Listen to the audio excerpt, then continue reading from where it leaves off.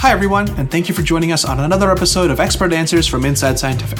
Inside Scientific is the online environment for life science webinars, virtual events, interviews, and educational content that helps you do your best work. Today we are joined by Yan Gong. Yan is a research fellow in the Department of Ophthalmology at Children's Hospital Boston. He is here to discuss new methods and technology for creating consistent and reproducible laser-induced choroidal neovascularization in the mouse using image-guided laser photocoagulation. Let's jump in.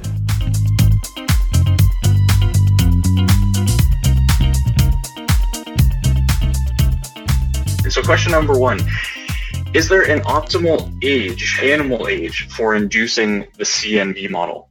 According to our experience and our results, and as well as the detailed information from the LVS paper by Stephen Paul, the younger mice around 6 to 8 weeks old, much better ages for the laser-induced CNV model because they generate more consistent CNV lesions, and there is no gender difference between the mice at this age.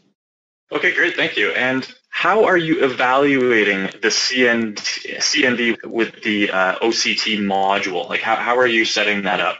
Yeah, both the 2 and 3 dimensional OCT can be used to assess the lesion area maybe 7 days after the photocoagulation. And the 3D, they could imagine the area of the laser-induced CNV level, and the 3D OCT could measure the volume of this OCT, of this lesion area. And maybe Scott can give more detailed information about how we're using the OCT to measure a specific area in the mouse eye or in the eye of some small animals. Yeah, thanks, Dr. Gong.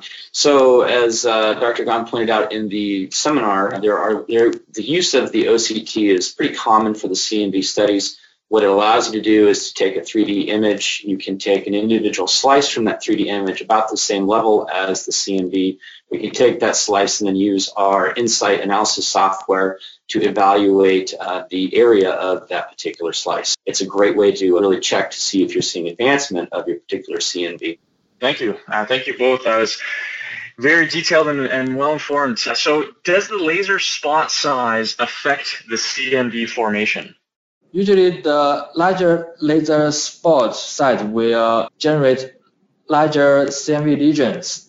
And if the laser spot is too larger, they will generate very variable CNV lesions. Like someone will become very larger and there are maybe outlier lesions. So we suggest that we should make consistent laser spot. Maybe for some reason it should be relatively smaller and to generate more consistent laser-induced CNV lesions. Okay, great, thank you. And Dr. Gong, have you tried to do ERG analysis of the laser lesions? Have you tried that before? No, because we're using the laser-induced CNV model for the AMD as animal model at a short age, at a short time range. So if we want to check some effects of laser-induced in the eye for a longer time, maybe the ERG is useful. And because for our case, we didn't use the ERG for our laser lesions. Okay, great, thank you. The next question that is coming here. So, is breaking all of the retinal layers important to CNV formation?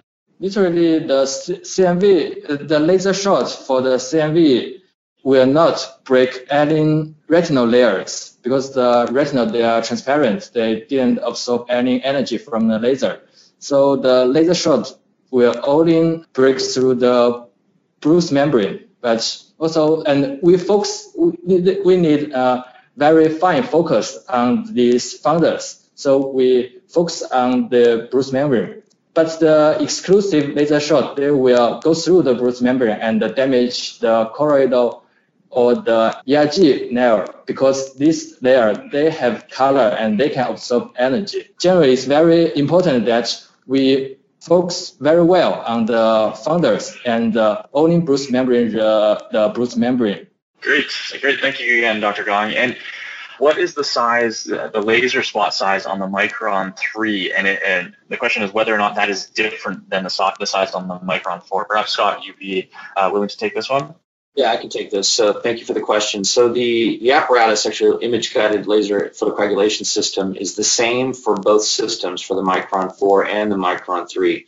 So the actual minimum size is 50 microns, and that's based on the diameter of the fiber that we use. So it will be exactly the same for both systems.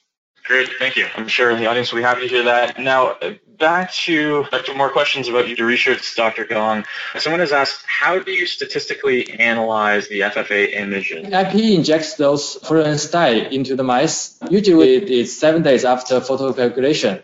And after that, we using the microscope on the micro platform to investigate the fluorescence in the retina and in the mouse eye.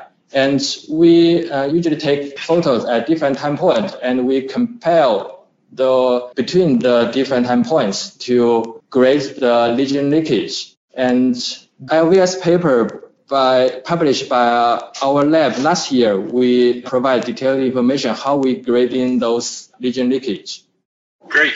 One question that's come in, and I've seen actually a bit of a trend here. People have been asking about different animal models, and I understand that this is, your research, Dr. Gong, was focused on mice. We've had questions about, this type of model and research on rats, and then actually larger animals. One actually asked about, have you guys ever looked at this in the dog model? So I'm not sure if Dr. Gong or Scott, you'd be, maybe both of you can chime in on this. Have you either looked at this for different animals? Yeah, I can answer this for Dr. Gong. So unfortunately, with the system, it's designed for rodents. So at this point, that's what we've been using it for. Clearly, the technology and the application has widespread use. We certainly are always in development here at Phoenix. But at this point in time, it's primarily mice and rats.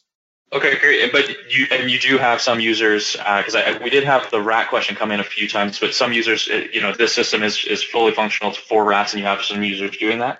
Absolutely. And I also have some researchers, back to one of your earlier questions, they're evaluating those particular lesions in the CNV models with ERG. So we're getting multiple uses from the same animal model. Great. I'm sure our audience will be happy to hear that. And we'll move on to our last question for today, and we'll direct this back towards Dr. Gong. And I'll ask Dr. Gong, what is your next set of experiments that you're thinking of trying with this, in this application space with these technologies? Yeah, we may try some different drugs or mechanicals to see if they have some effects on especially the protective effects on the neovascular AMD. And we want to see they'll have some beneficial effects on the laser-induced CNV. They could decrease CNV lesions and decrease lesion leakage. Yeah, that's our next plan for this application of this mouse model.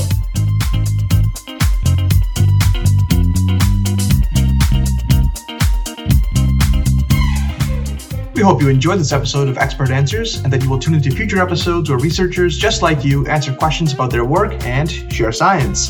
For the full webinar, please see the link in the description. Don't forget to subscribe, and we'll see you next time.